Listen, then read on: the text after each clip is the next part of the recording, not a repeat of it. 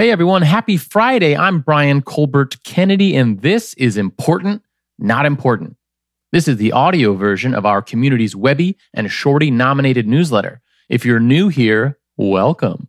Your newsletter pairs the most vital science news of the week with specific data-driven action steps you can take to fight for a better future for everyone. You can get your newsletter in your inbox at importantnotimportant.com or just listen right here. Okay, here's what happened this week. In climate change and clean energy news, why is COVID so bad in Los Angeles? Throughout these first couple 100,000 years of human history, most cities, towns, and villages have been intentionally founded next to fresh water, to drink and to wash with. But not Los Angeles, which feels like a real oversight for a number of reasons until you understand that LA was founded on top of one of the world's most plentiful oil fields. An oil field so ripe that for a while it just bubbled right the hell on up and trapped innocent woolly mammoths, like some sort of prank from Home Alone. And now that poor mammoth's bones and the pits are a delightful museum attraction for kids. But for thousands of brown kids in LA, it's night at the museum every night. Why? Let's go back. The field is enormous, and the hundreds of oil companies that pounced on it dug thousands of wells, and because this work required manpower and we didn't know any better, built homes and schools and entire communities in and around the new wells. Such an easy commute. But those companies have known about the residual health effects of active and abandoned wells for years now, just like they've known about the greater emissions from fossil fuel production and refining. But that doesn't mean they give a shit. They just lie about it and move on. Why spend $100,000 to plug up each abandoned well when they can sponsor Ben Shapiro's blog or fund a raid on the Capitol instead? But you say, good news, electric cars are coming. The energy sector is in the tank. Yes, this is great news, but these white supremacist oil companies don't give a shit what kind of car you drive because they'll just turn dinosaur bones into Tupperware or Legos or comfy sweatpants instead. Thousands of wells have been abandoned in Los Angeles alone, often uncapped, not to mention New York, Michigan, Wyoming, and more. Forget big explosions, which sometimes do happen, and also, to be clear, is not a thing wind turbines or solar panels do, and understand that these wells are leaking methane and other toxic shit into people's homes, into schools, into hospitals every single day. And still so many more are active and often hidden in plain sight, disguised as office buildings on major metro streets. It's comical. And still Governor Newsom approved a couple thousand new drilling permits in 2020, up from 2019, instead of fighting for the 2,500 square foot buffer citizens and environmental groups are clamoring for. This also seems comical knowing what we know. I genuinely do not understand it. But understand this. People don't protest these wells and the pipelines that serve them just because of the greater good and because the planet is getting hotter, but because of the simple fact that living near one, because there's nowhere else to live affordably in LA, can make it harder to learn and to breathe. And this is where COVID comes in. It's reported that 580,000 LA County residents live less than a quarter of a mile from an oil well. Meanwhile, there have been almost 1 million COVID cases in LA. Now, you don't get COVID from an oil well, but you are much more likely to get it when you live with 14 other people and when you work shoulder to shoulder in factories and restaurants, and you're significantly more likely to die from it when you have a pre-existing cardiorespiratory or pulmonary condition. Guess where those can come from? Here's how you can take action. Learn about, volunteer with, and donate to Stand LA, a kick-ass environmental justice coalition of community groups seeking to end neighborhood drilling. They've worked so hard to phase out active drilling in LA, and the city council is on the cusp of a big vote to do so. So let's get it over the finish line. In COVID news, more COVID, all COVID, how the next few months will go.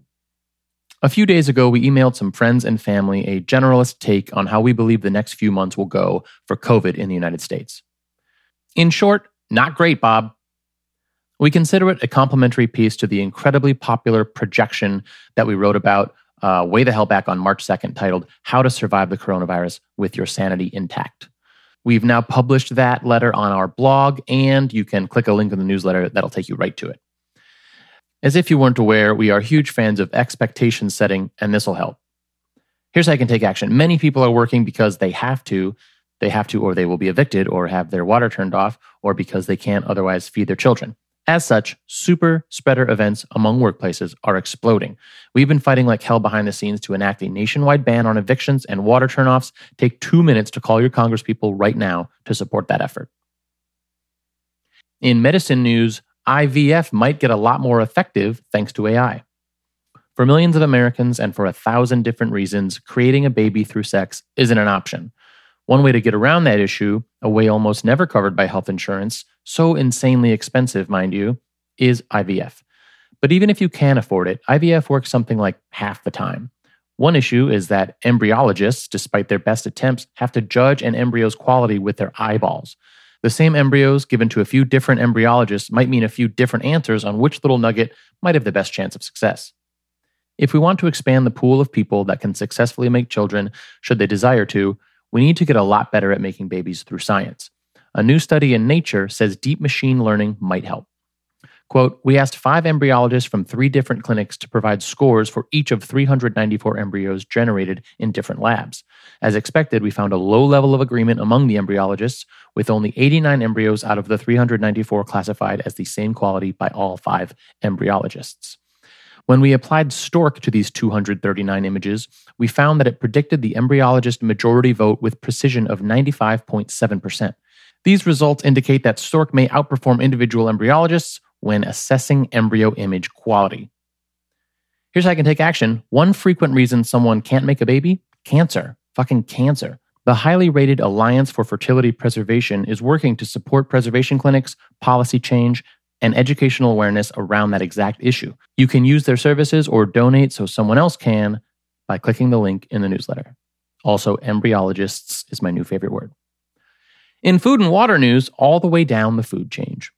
Despite SARS-CoV-2's best efforts to infect every last person working in America's food supply industry, it endures, but at great cost. The New York Times profiled 11 essential food workers. Antonia Rios Hernandez was one of them. Quote, in the beginning of the pandemic, we knew that if we didn't do this work, prices could go way up. We knew that when there aren't people to pick the food, it could have a much bigger impact on everything else. Our work is important, but the phrase essential worker is a title that we were given. We should have been not just thanked, but given real support, especially in the beginning when everything ran out in the stores. They had big gallons of sanitizer at work, and I brought a little bit home to keep our house clean. If what we're doing is so important, I thought we would be paid extra. All we got from the government was the one COVID check. Here's how you can take action. We talk a lot about knowing where your food comes from. The humans that harvest, sort, pack, transport, and serve it should be a part of that conversation, especially when the rest of us get to stay home and smash our fingers on the Instacart and DoorDash buttons. Support your local food workers through World Central Kitchen's Chefs for America program. And here's some quick hits. We're on the cusp of fantastical stuff. Biden's climate team is, as hoped, an absolute murder's row of tenacious humans. So many of the world's systemic issues come down to a perceived lack of leadership, when in fact, white supremacist leaders have been successfully doing their version of leading all along. Oil companies are not only happy to sacrifice black and brown kids, but also whatever elephants we have left. Iran's back in the warhead business because Trump hated Obama because he's black and so left the nuclear deal. We desperately need regenerative agriculture to be a thing, but we're pretty set on not letting black people participate.